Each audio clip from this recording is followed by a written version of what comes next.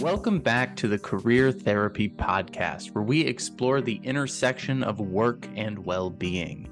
I'm your host, Coach Marty, and each episode I interview mental health experts, coaches, and industry insiders to bring you practical insights and tips that will help you build a meaningful, rewarding, and sustainable career. So join me as we explore the path to career satisfaction, one conversation at a time. Today we sit down with Dr. Benjamin Ritter, founder of Live for Yourself Consulting. Ben is a leadership and career coach, talent development executive, values geek, international speaker, online course instructor, and the podcast host of The Executive and the Live for Yourself Revolution. From empowering professionals to get unstuck, to guiding senior leadership on how to stand out from the competition, develop executive presence, and feel confident in being a leader, Ben is an expert in his field and will guide you towards truly living for yourself at work and in life. In this episode, we talk about the culture of fear that is growing in the tech world due to mass layoffs and career uncertainty.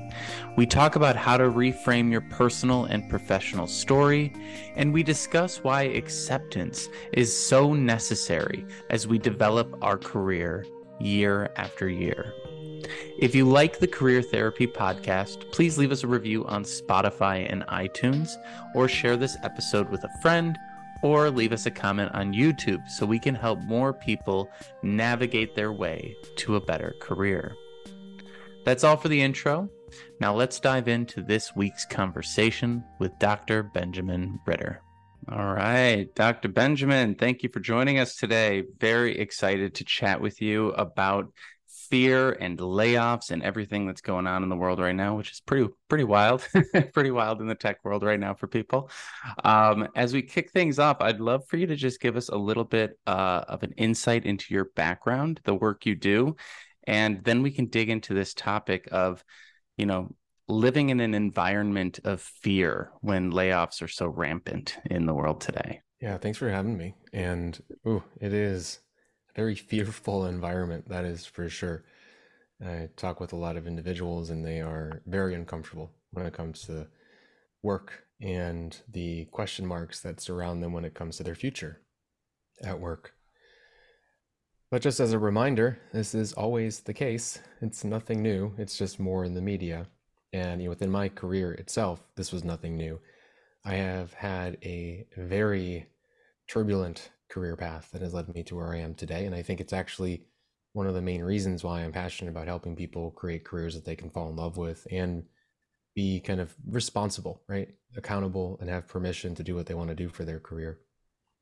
So I currently work with senior leaders and help them develop their professional brands, curate executive presence, and then leverage that to create whatever it is they want to create in terms of getting a new job or launching a business, really anything that leads to career fulfillment.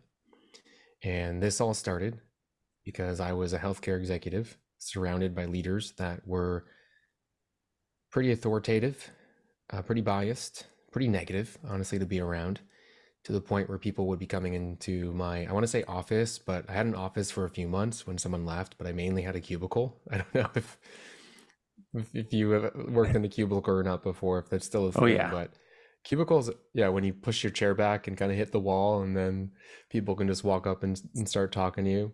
Yeah, I was next to next to the snack table, so I don't think I ever got any work done. And I also gained a lot of weight. But you gotta love a cubicle world. It's a really good thing, but also terrible when you're disengaged at work, because then everyone is going to come up and start talking to you. And I remember when I was pretty disengaged at that job, I tried to avoid conversations as much as possible, to the point where I would peer around a corner to see if someone was there, that I didn't have to actually talk to them and ask them how their day was and what they'd been working on. And I hated having a cubicle because there's one person, one of the VPs, that would always just come up and start talking to me, and it was just, there's nowhere for me to go. I was locked in. But the people would come up basically crying because of something that one of our VPs or executives said, and I was the one that would help them deal with it. And other than the fact that I didn't respect our leadership, which is pretty much a recipe to start disliking your job. I also didn't feel like I chose where I ended up. And when I say that my career was a little turbulent, I wasn't kidding. So that in that organization, we went through two CEOs. But prior to that, I was promoted into the position I was in. I had 4 different bosses. We were acquired twice.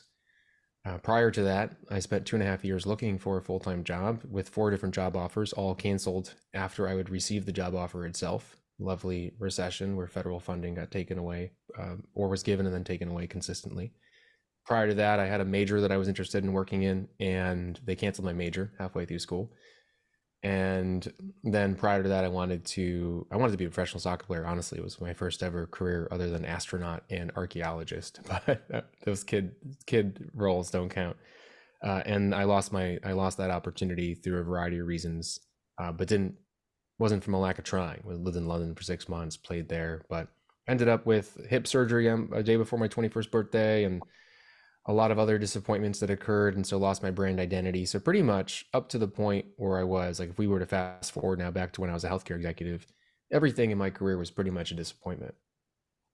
And so now I'm seeing everyone else be disappointed in their careers too. So my definition of a career was that you don't control it, and that you just take what you can get and you skate by, trying not to work, taking your paycheck so you could go and do whatever you wanted to do. Lo and behold, that led to a pretty terrible lifestyle and a pretty negative environment to live in on a daily basis. And luckily, I woke up. I was like a moment. I was walking into work and I was looking at everybody and I was dreading the day, and I realized, hey, everybody else seems to be dreading the day. This doesn't make sense. Why are we doing this with our time? Let's do something about it. And so I sat back, and you probably do this as well. You've done this for yourself and with clients. You do a career audit. What do I love? What do I hate? What do I want to do in the future? Who do I want to work with? What challenges do I want to face, et cetera, which led me down the path of, I want to fix leadership. I want to fix people like me that are high achievers that aren't actually being used and are disengaged when they should be engaged. And I have a background in coaching, and these like 3 areas, or these areas around coaching, talent development, leadership development, can all intertwine. And how do I do that? And so that led me to take accountability for my career, find a path to go down, because a couple of them didn't work. And that eventually led to me creating my own company, getting my doctorate. And I've been working internal in organizations too within this realm in talent development, leadership development.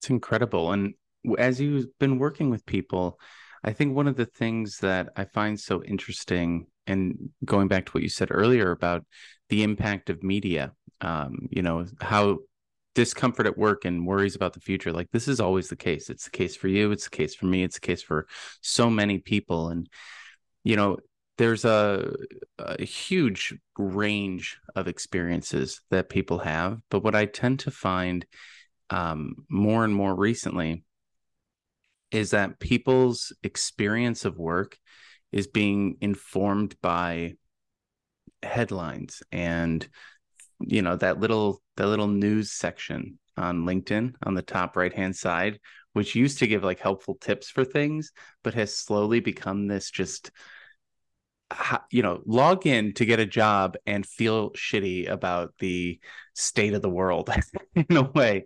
And I'm curious, like, how have you seen, like, even just headlines, like, one day, hiring's up, the next day hiring's down, the next day hiring's up, and people will come to me and they'll be like, I can't get a job in this economy. And I'm like, well, what are you talking about? Like, I mean, I went through 2010, I went through all these different things. Like, there's cycles here, but our behaviors should remain consistent despite what's happening out there. And I'm curious, how have you seen the impact of media affect your clients, and how do you help them think through these things so they can maybe get to a better place or put up blockers or whatever the thing might be? There are benefits to the headline sometimes.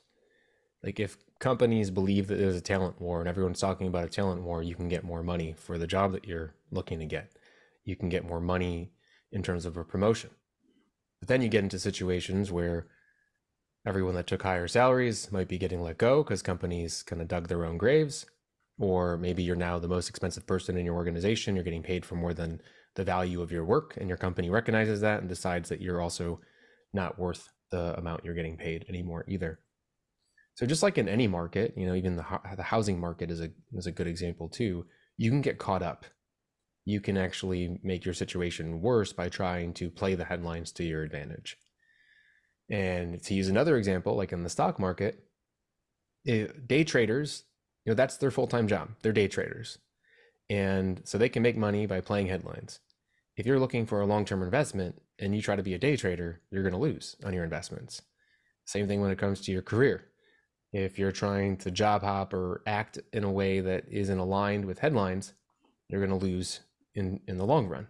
So if you operate from a place of fear because of certain headlines, or if you operate from a place of I'm so valuable right now, I'm going to do whatever I can to make more money and hop around, that's great for the short term, but it's going to really hurt your long-term play. So I would highly recommend that people that are interested in developing in their career get out of the headlines. So yes, that means don't spend hours scrolling on LinkedIn. LinkedIn has become like the Instagram of the professional network, where long form posts about something that's sad and tries to be inspirational or selling something, or clickbaity headlines around layoffs and fear mongering because it's the silent majority. It's the people, it's the the small percentage of individuals on LinkedIn that are actually using it to post. Most people are just scrolling and reading. So get out of the headlines. Don't watch the news. The news is absolutely terrible. And start creating your own story for your career, whatever you want that to be, which means what's your vision? What are your goals? What are you working on? How is what you're working on today helping you lead yourself towards it? So honestly, it's just getting out of the muck. And some people may say that, hey, you're not going to be aware of the important things that are going on. And I say, well, you will be aware of the important things because someone will tell you about them. And everything else that you're reading isn't that important. Yeah, I've gotten that in the past because I very much try to avoid the news at all costs. And it is shocking how much I still know. It's like I don't watch the Kardashians, but I know way too much. I don't know how I know it. I don't know where I learned it, but I know a whole bunch of stuff. I can't get any of their names right, but but I know things that are happening. And that's such a great thing to keep in mind. And it also ties back into what you were saying when you did an audit of your own career, right? You were just sort of going with the flow, taking what came to you, right? And then at a certain point, you have to stop and say, wait. Who's writing this story? Am I writing this story, or am I just participating in the story someone else is writing? And so how have you seen people take back control of their personal and professional stories and utilize that in order to get themselves to a place of more confidence, or just even a better situation, a better job? Great question and great points.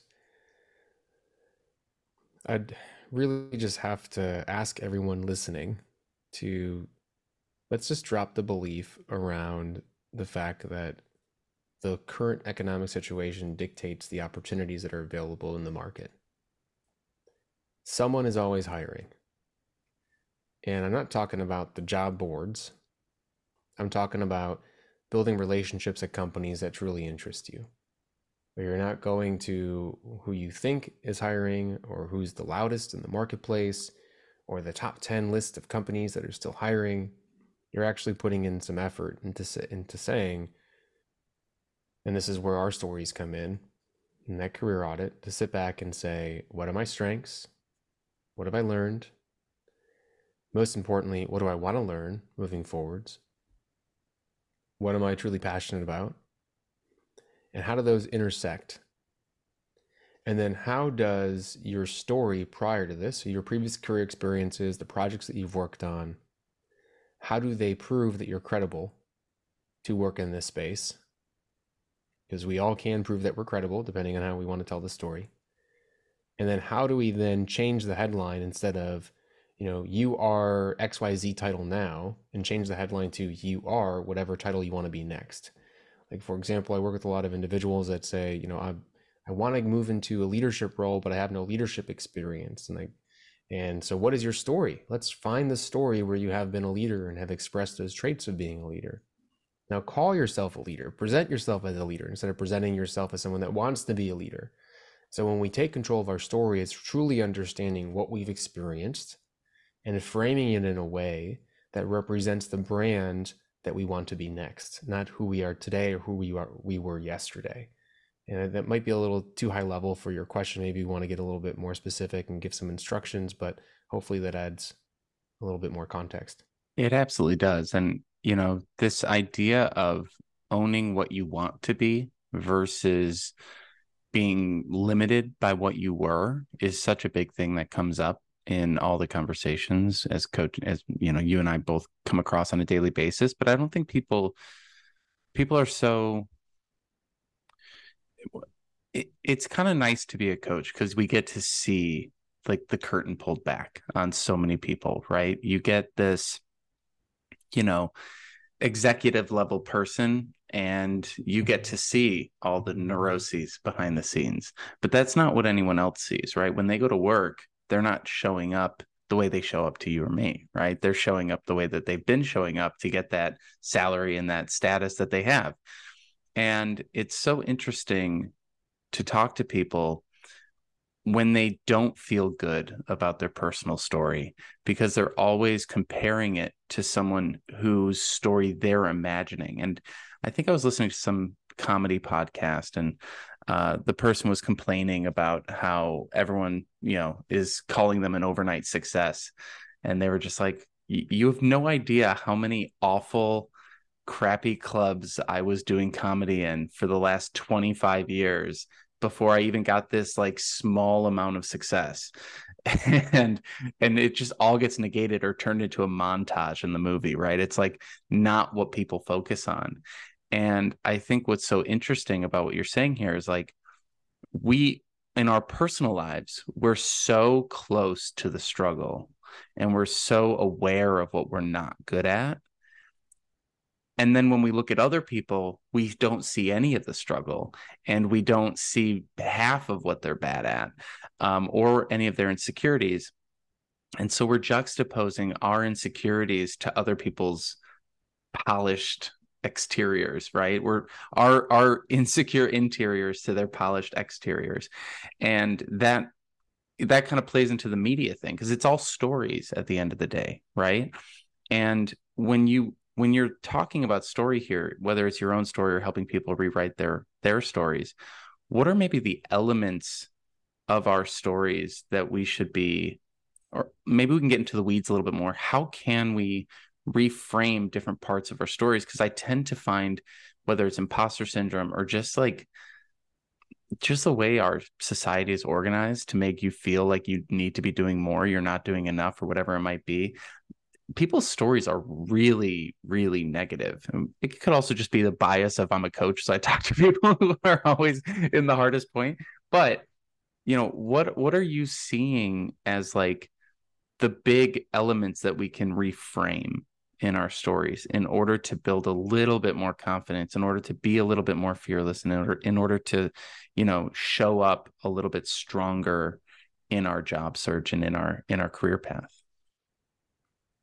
Oh, that lovely voice in our head, the story that we tell ourselves of who we are and what we're capable of, and the fact that we're comparing ourselves to others. By the way, anyone listening, Martin's super right. The highest level executive is sitting in his office doubting his own success, comparing himself to someone else he saw on LinkedIn posting about their CEO journey. Anyone that you think is successful has a little voice in their head that tells them that they're not. They just are deciding if they want to listen to it or not. Right? If certain people listen to it more, certain people allow that voice to dictate their actions. So for example, I can't tell you how many people I'll talk to in our first client session, and we'll be discussing how they're applying for jobs. And they'll tell me how long it takes to apply to a job. And I go, why does it take you so long? And like, well, first I have to decide if it actually is the right job for me to apply to. So I check all the bullets and I read the requirements and I check my resume.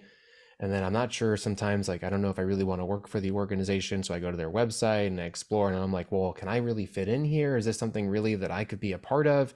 Am I good enough for this? And I go, hold on a second. Talk about a level of investment that screams self-doubt. Now, you have to be attacking the job market as if you are amazing, if people would be lucky to have you, and that the job description itself doesn't matter if it has the right title. Like, just go apply. Like, look at your level of investment to the level of to what the outcome is going to be. You don't know if someone's going to call you up. If someone calls you for an interview, then put a little bit more investment in taking a look at what the job description says. But we tend to talk ourselves out of opportunities because of our self-doubt, because of our comparison to others, and because of our stories. And one of the things that we have to keep in mind is that we don't know anyone else's story, and that we are unique in every single way.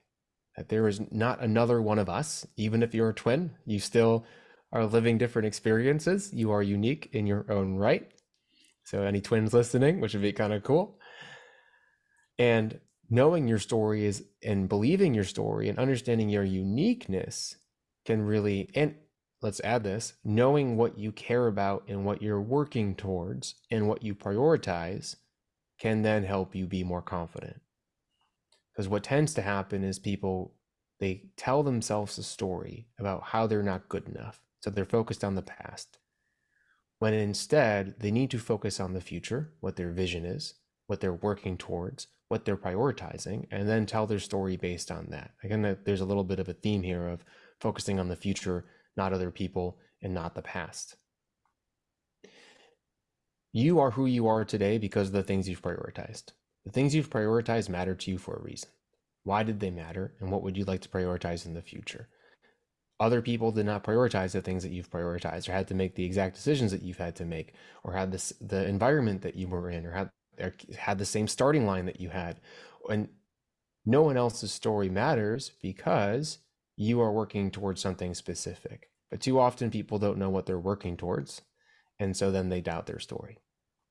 And so wrapping this all up, wrapping the soapbox moment up for a moment, it's, if you know what you are working towards, first step one, and then you review your story to understand how you are going to be successful in working towards it, or what you need to work on,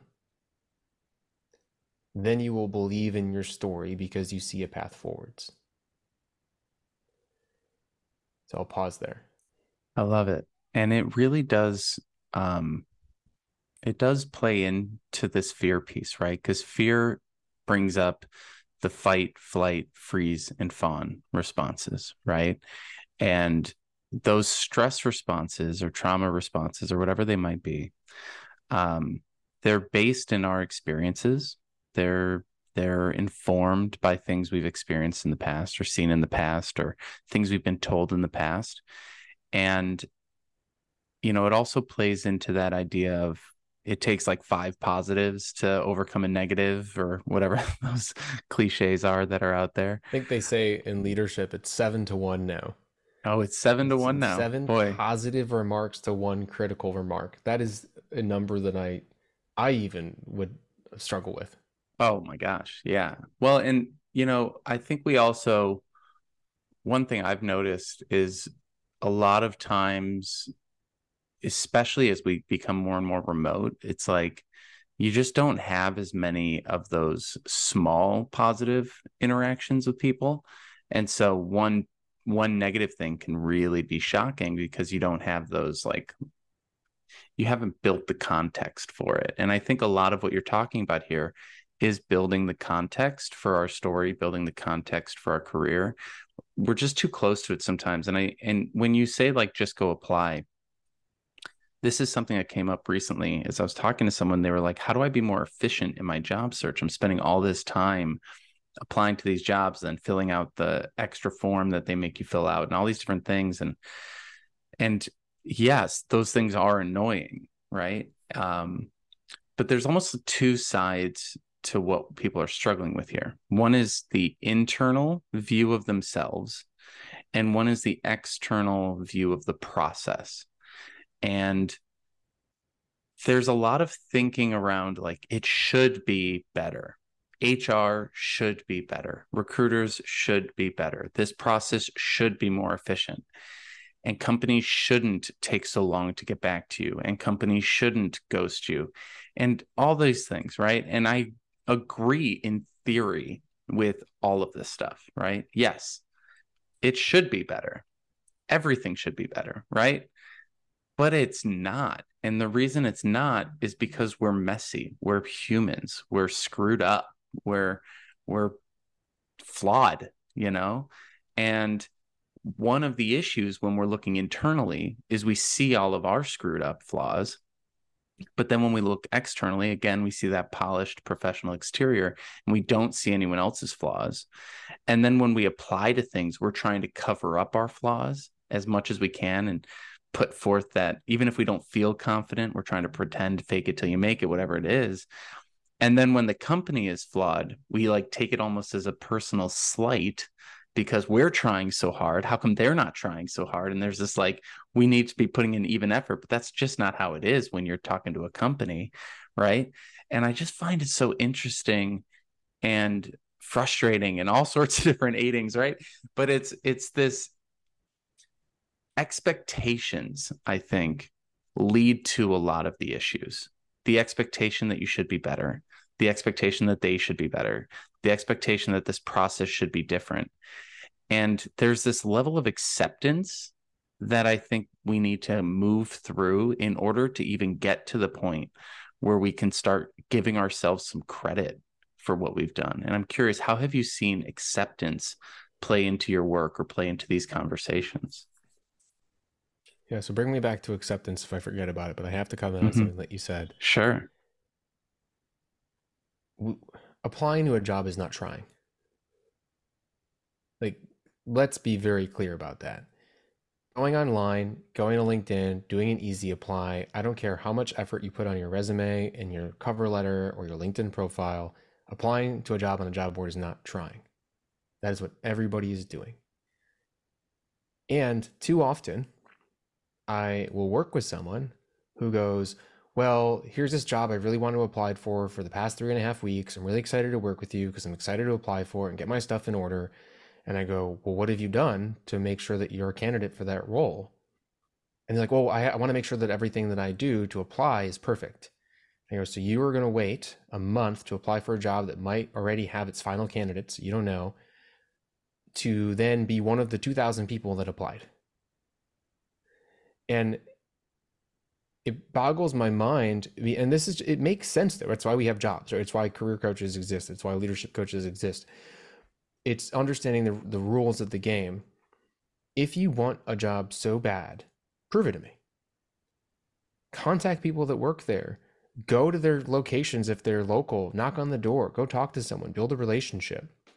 Find an article that they're in or something they're struggling with and do a mini project and submit it to them. Like all these types of things you can do to build a relationship and show your interest for something.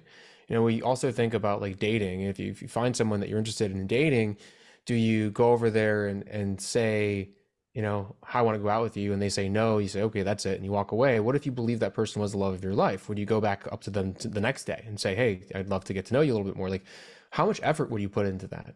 Or what if there was a $1 million check, you know, or like I think about the sword and the stone, right? If you knew that pulling out that sword was going to make you king of the world, how much effort, or queen of the world, how much effort would you spend trying to pull that sword out of the stone? And it's just, I don't think that we understand that we can change our success rates if we're willing to put in a little bit more effort. Okay. That was a side comment I had to say, and I know I think we were going to talk about acceptance. We'll swing back around to the acceptance piece, but it is part of this. Like, so acceptance is such a big thing, and it can show up in a lot of different ways. So I do want to touch on that.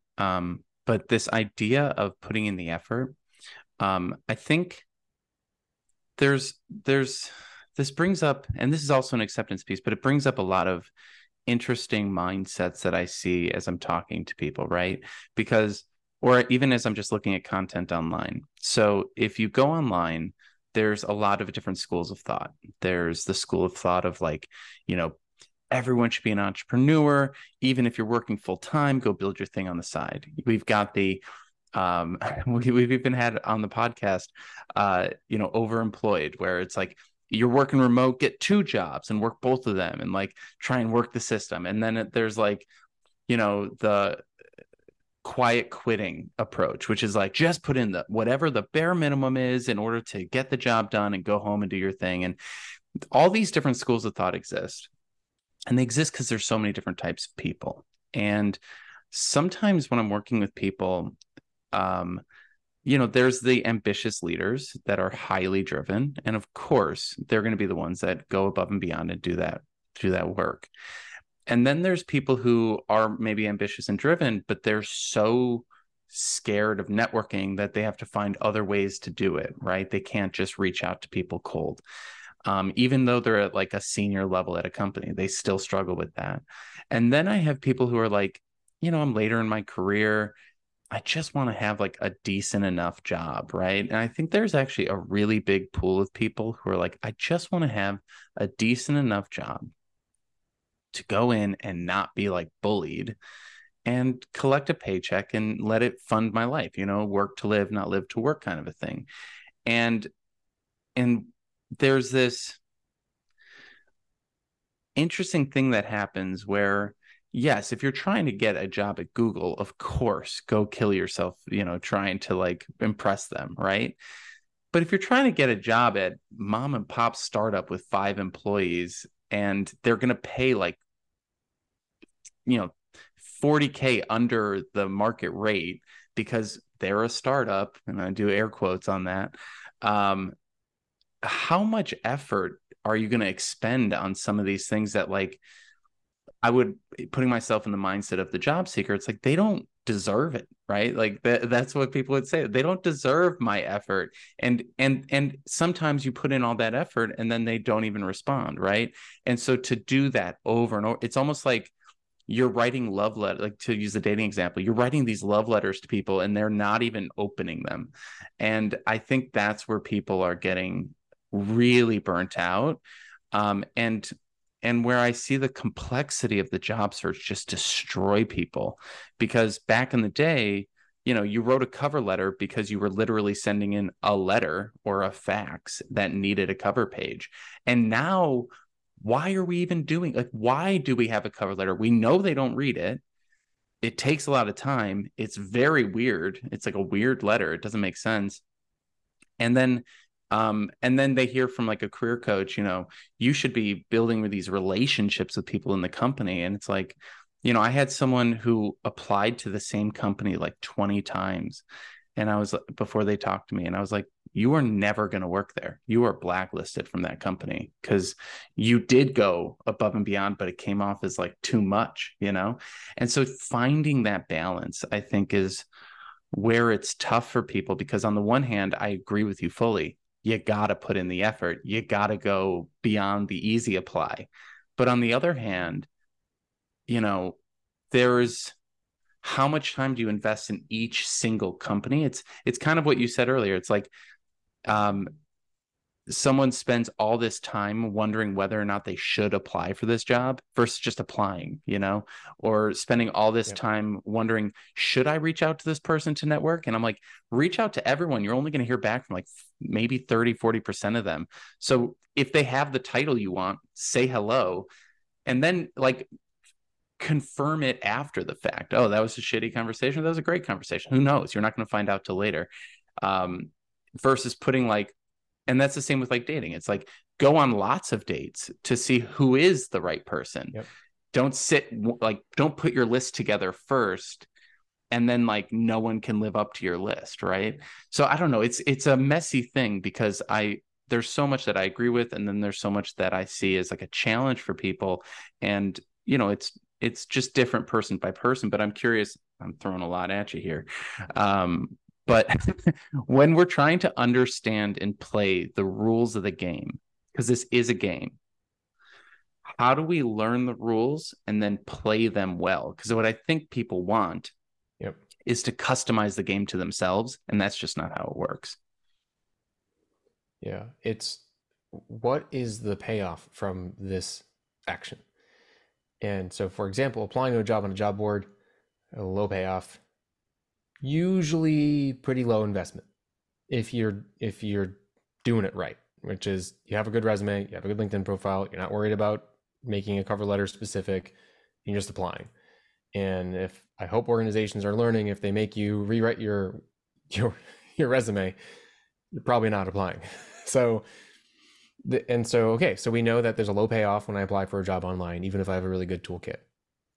Now, connection requests on LinkedIn, decent chances that they're going to say yes if you don't write a very long invitation.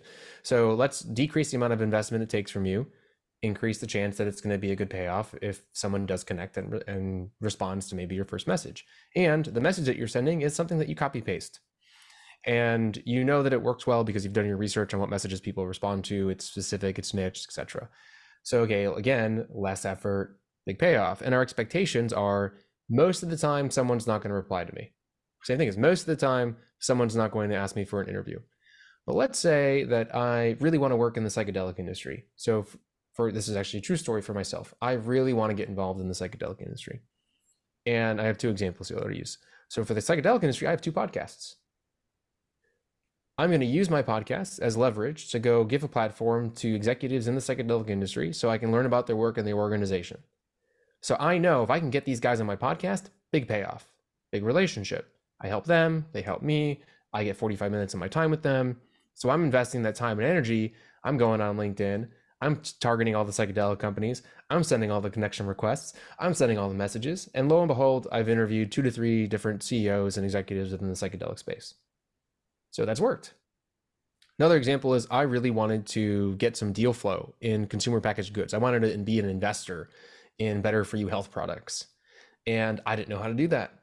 And so I started going to networking events. I connected with people that were on different boards and advisors. But now again, I'm not investing a lot of time up front. Not at all, because this is the initial step. I just want to build connections. So a lot of people didn't respond. Some people did, it led nowhere. And then lo and behold, on one of the newsletters I'm a part of, they sent out a free mentoring. They were looking for free mentors for the minority business owner track. So they needed people to help out minority owned businesses as a mentor. Great. You know what? I've mentored for the past decade. I mentored a lot of companies. I applied, I got in, big time investment. So, but what's the payoff? Building relationships with people at an incubator that I want to have deal flow in. Guess what happened? I did mentoring for 2 different cohorts. I then qualified as an investor. I got accepted as a mentor in the official cohort. I now have deal flow with a bunch of portfolio companies. Now, so I weighed what level of effort do I need to put in for a payoff for this thing to actually matter to me. And so if someone is interested, let's say in a certain industry, or let's say they're interested in like Nike, I really want to work for Nike. Great. You think you want to work for Nike. What you really want to do is work for an athletic-based apparel company. Okay. So now go do all that outreach and all that job applications for any apparel-based, right, athletic kind of focused organization to build relationships. Because I also bet you, if you talk to someone at Adidas, they probably know someone at Nike. Mm-hmm. And so then you start off with a very low effort. And then when you start building relationships, you increase the level of effort that you put into things. So I'd say I don't want to tell people like do everything and overwhelm people and get blacklisted. That's not what I'm saying. What I'm saying is like be directed at least in the efforts that you're putting in and weigh what's the payoff and how much should I invest in this action at that time too. I love that. And it really is this process. And I think it comes back to the fear piece. Like, why don't people do it? And I'll just look at myself. Like, I have really bad anxiety. So I have like periods of my career where I've been amazing at this stuff. And I've had periods of my career where I'm like, well, post-pandemic, there just doesn't seem to be I know there are things out there, but it just doesn't seem to be as much out there. It's just like cozy up, right? You just gotta, and as I talk to people, the comfort and fear, and comfort creates more fear, right? Because the less exposure we have, the more difficult it is to re-enter those spaces, right? Because we have too much distance. And so one of the things I was chatting about with someone recently, and it was such an interesting question that she asked, is, she got a job offer and she's waiting on the written offer. So she's done the verbal acceptance and everything like that. And while she's waiting, she's starting to panic, right? Because it's been a couple days. And I'm like, you always got to give more time. You got to give a week. Patience is important. companies are slow. and as she's waiting, she's like, should I go on this other interview I have? I kind of just want to skip it. And in my mind, I'm like, you got to take every interview, you got to practice. You never want to lose this skill, right? Or you always want to be developing your skills, keeping your options open. What if they pull the offer, like you've experienced in the past too? And one of the things that she said to me, she's like, when does it end? Like, when does this just end? And we had a really good laugh about it, because the answer is, well, when you die. Like, it's like, this process doesn't end. So we need to make it something that doesn't trigger our fear response. We need to make it something that's easy for us to do. We have to find our way of approaching this that's comfortable, because otherwise it's going to be just so painful. If the only reason you're applying to jobs or networking or doing things is because someone told you should do it, it's a struggle. But if you're actually interested in psychedelics, reaching out to those people with genuine curiosity is going to be a much easier thing. And this is going to be a crass thing to say, so apologies in advance, but like, we have to make it as routine as taking a shit. Like, we have to make this stuff normal in our lives. We have to make our career less of a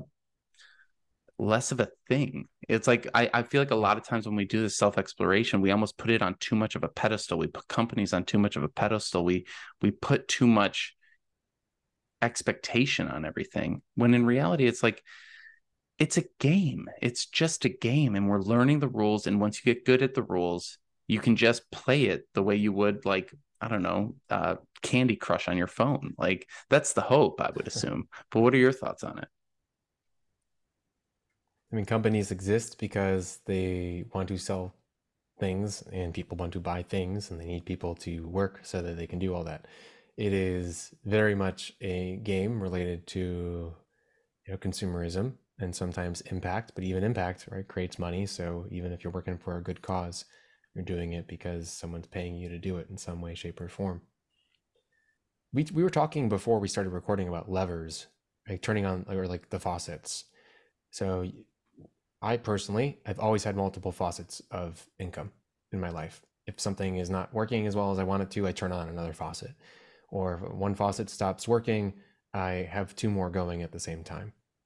And your career, right, if you want to help with the fear that you feel, or the amount that you feel like a company has power over you, you need to have multiple faucets. And a faucet doesn't have to be an income stream.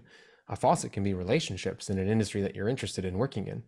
And so does it ever stop? No.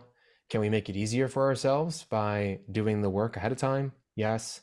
So that means have your resume ready, have your LinkedIn profile ready, build connections and relationships, and be involved in the industry that you like working in, right? Be someone that also people enjoy being around, which can go a very long way. So have those faucets running, or at least have them there as an option, because it does never end. A company can literally wake up tomorrow, and we're seeing this everywhere, say, you know what, we're just going to cut 5% of our workforce. Well, why? Well, because this other company did it. And so instead of actually cutting costs, we're just going to cut some people. This actually is happening. And it's just it's a product of the environment that we live in. It's literally just like the changing of the seasons outside. Companies are going to cut people. They're going to do good. They're going to lose money. And you can prepare yourself for it so that you're not living in a place of fear. You actually are very confident that you're going to be able to withstand the changing seasons. Today's episode of the podcast is brought to you by Career Therapy's Unstuck coaching program, which was built to give you the personalized support you need to advance in your career without fear and turn work-related anxiety into professional accomplishments. When you enroll in the Unstuck coaching program's monthly membership, you get immediate access to all of the coaching resources you need to crush it in your job search. This includes 2 one-on-one calls with Coach Marty every month, weekly job search support group sessions with the Unstuck community, access to the Unstuck curriculum, which guides you through every aspect of your job search from strategy through negotiations, and an invite to the Career Therapy Slack channel where you can chat with Coach Marty whenever job search questions come up. Want to see if the Unstuck coaching program is right for you? Head over to careertherapy.com and schedule a free consultation with me in order to find out. And this brings us right back to acceptance and layoffs, because good circle up. Yeah, totally. I mean, you got us there. This idea of acceptance, I think people struggle with because they feel like if they accept a situation, then they can't change it, or they're like accepting abuse or something like that. And obviously, if you're in an abusive situation, you got to get out. Like that's a really important thing. I would never recommend someone stay in a truly toxic environment. But a lot of things in the world that, I mean, we're hearing this more and more where people are like, this place is toxic. It's like, are they toxic or are they just kind of shitty? You know, are they really a toxic company, or is it just not a great manager? You know, and this is even something I've been guilty on early in my career where I'm like, you know, I have to get out of here. And I look back and I'm like, man, I wish I was more resilient back then. Like, I wish I had just like a little bit more emotional regulation so that I could have withstood some of these things that are not, in the grand scheme of things, as important as I thought they were early on in my career. And I find so often when I'm talking to people, they're putting a lot of importance on the wrong things. And maybe this is even fueled by our industry where we're like, find your passion and dream job and all this stuff. It's like, you know, the same person that I was talking to who accepted that offer, you know, we were chatting about this when does it end thing. And I go, look, you know yourself. We've been working together for a while. You will eventually, probably 3 months, 6 months, 12 months in, get bored with this job or be asked to do something you don't want to do, or you'll find out that it's not quite what they promised, and you're not going to want to work there. Like, this is just human nature. We get bored, we adjust, we want more challenges, we want change. And whether or not they change the role, or you want to change the role, or there's a shiny new object in the future, or whatever it is, we will become dissatisfied very often. And knowing that that's going to happen, knowing that companies and jobs and all these things do not remain statically perfect forever, right? And this is something in relationships too. It's like, you have to know that your relationship at some point, you're going to be upset with that person. You're going to fight. You're going to be annoyed with that person. You're going to be too comfortable with that person. Whatever the thing is, you have to know that these things are going to happen so that they're not as surprising, so you can be prepared. You know, I'm sure I've never been with someone for 50 years, but I'm sure being with someone for 50 years is very different than being with someone for a few months. And I mean, that's the most obvious thing I've ever said in my life. But my point being is, like, we have to know that there are cycles, and that they're one of the, you know, beauties of being beautiful things about being human is that we do adjust to things. We adjust to negative things. We adjust to positive things. We are adaptable creatures, but that also means that we'll never just get a job and be done. We'll never just be satisfied. We'll always want a little bit more, a little bit different, or a little bit something. And being able to accept that about ourselves, accept that every company is going to suck somehow. Like, I use this example all the time, but I always love it when someone's like, I would just kill to work at Google. If I don't work at Google, my career's over. The next call I get on is someone working at Google going, I can't wait to get out of this company. I'm so tired of this place. And it's this grass is always greener perspective, or whatever it might be. Or, you know, in the world right now, there's a million layoffs going on and everyone's so scared.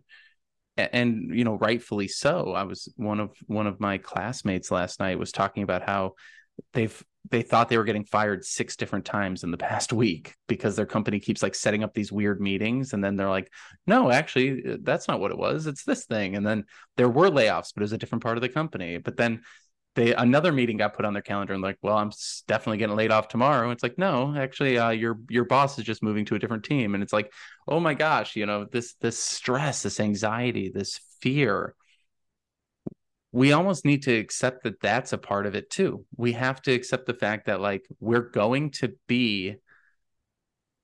have periods in our career where we're really comfortable and confident. We're going to have periods in our career where it all feels like it's falling apart. And that's still part of it.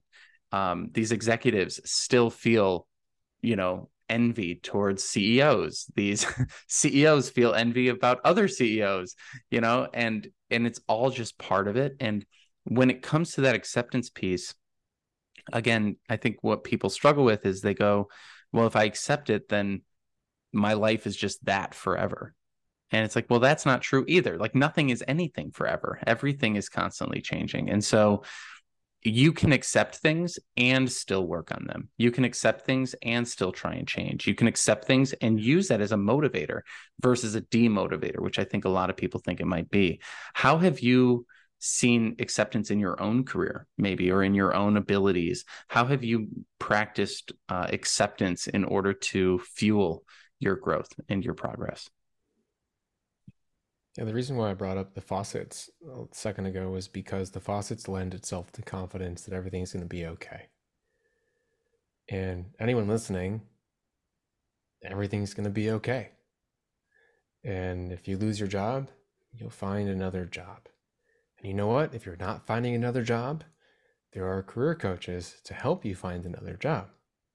Or there are friends, or there are friends of friends, or there are other places that are willing to hire you to give you a paycheck no matter what your skills are. It may not be exactly what you want at the time, but you will be okay. You will be able to survive if you choose to put in the effort to make that happen. So acceptance is really, I am a working professional, or I am someone that can work, and I am going to be okay. And there are things we can do to help ourselves feel okay, such as save a bunch of money, build relationships and network, or go to, get certain credentials or have certain experiences in our professional life to make us more employable. But overall, everything's going to be okay. And so for me personally, when it comes to acceptance, I've proven if it's standing on a street corner handing out granola bars, if it's running around Chicago dressed as a zombie to promote a movie, if it's standing and getting plaster poured onto me so I could be a mannequin in a Civil War museum in Kenosha, I've proven to myself that I can make money. I can be okay. And that level of confidence when it comes to your career into doing things that you enjoy is really the solution. I love that. And I also love the fact that you and I have both been dressed as zombies to promote movies in our careers. That's such a wild thing. Which one? I did 28 Weeks Later. I think that was the movie I was promoting. Where was it in Chicago? Yeah. Did you have a bunch of little nurses with a little chain around your neck walk you around the city of Chicago like Lincoln Park and like different bars and stuff? We didn't go to bars. I did it at a theater where I was in a hazmat suit, and then I also did a Valentine's Day zombie thing. This is amazing. That's wild if we were both involved in the same thing. Yeah, I gotta find a photo. I'm gonna share it with you. So neat. Oh, so cool. Oh, that's too funny. Well, and again, I think that plays into this, like, when I talk to people, they're like, well, I don't want to take this job because XYZ in the future. You don't know the future, right? We have to be willing to take that mediocre stepping stone to get to the next thing. You don't have to have everything be like the full, and that's maybe separating your identity from work a little bit. Like I don't work in movie promotions anymore, but what an experience that was, right? To be a zombie on Valentine's Day scaring people. Like these things our lives are so much more malleable than we think. And if you do take a pay cut, reduce your lifestyle like that. I don't know. There's just so much that we can do. And I mean, obviously there's family limitations if you have kids and all these different things, blah, blah, blah. But yeah, man, I love what you're saying there. It's like, I'm a working professional and I'm going to be okay, not because everything just magically works out, but because I'm going to make it okay. And I think that level of confidence is what helps people overcome that fear. The fear is that it's really a fear of not being in control. And to be fair, your career makes you feel very much not in control a lot of the time. But speaking to everything you've talked about today, with the faucets and with the mindsets, you have a lot more control than I think people maybe realize. If you choose to create it. Exactly. Well, yeah, exactly. Create that control. And because the feeling that you won't be okay, I think is actually at the cause of a lot of the fear that we've been discussing today. That your organization is not there to make sure that you feel okay. Yeah, it's so important to remember that, because I do think that a lot of people look at a job as their security. This job gives me security versus I give myself safety and security. If there was one thing someone could do to begin working on their values or self-acceptance or ability to trust themselves, maybe we can lean into that at the end of the episode here. What is something someone can do to begin flexing that muscle and building that trust that they're able to make sure that their life is okay? You go back and take a look at your story. So map out the different positions that you've had in your career, the different strengths that you've developed from it, the things that you learned, the projects that you work on, the relationships that you've built, and just get a good understanding of everything that you've done. And then take a look at that and go, what do I want to do next? How does what I've done apply to that? How can I leverage these strengths? Why am I credible? And prove to yourself, like sit down, almost imagine that you're in an interview and someone's asking you, like, why should we hire you? Answer that question as if you are the most confident person in the room that knows that you deserve that job. And then take that story with you moving forwards. That is a really good place for you to start, because it's going to give you a little bit of belief and a little bit of motivation in next steps. I love it. And if anyone's struggling, how can they follow your work and see what you're doing and stay connected with what you've got going on? Yeah, thank you. They can go to liveforyourselfconsulting.com or add me on LinkedIn. Tell me that you heard me on this podcast and what your favorite zombie movie is. And let's get the conversation going. Thanks so much for being here. It's my pleasure. Thank you for having me.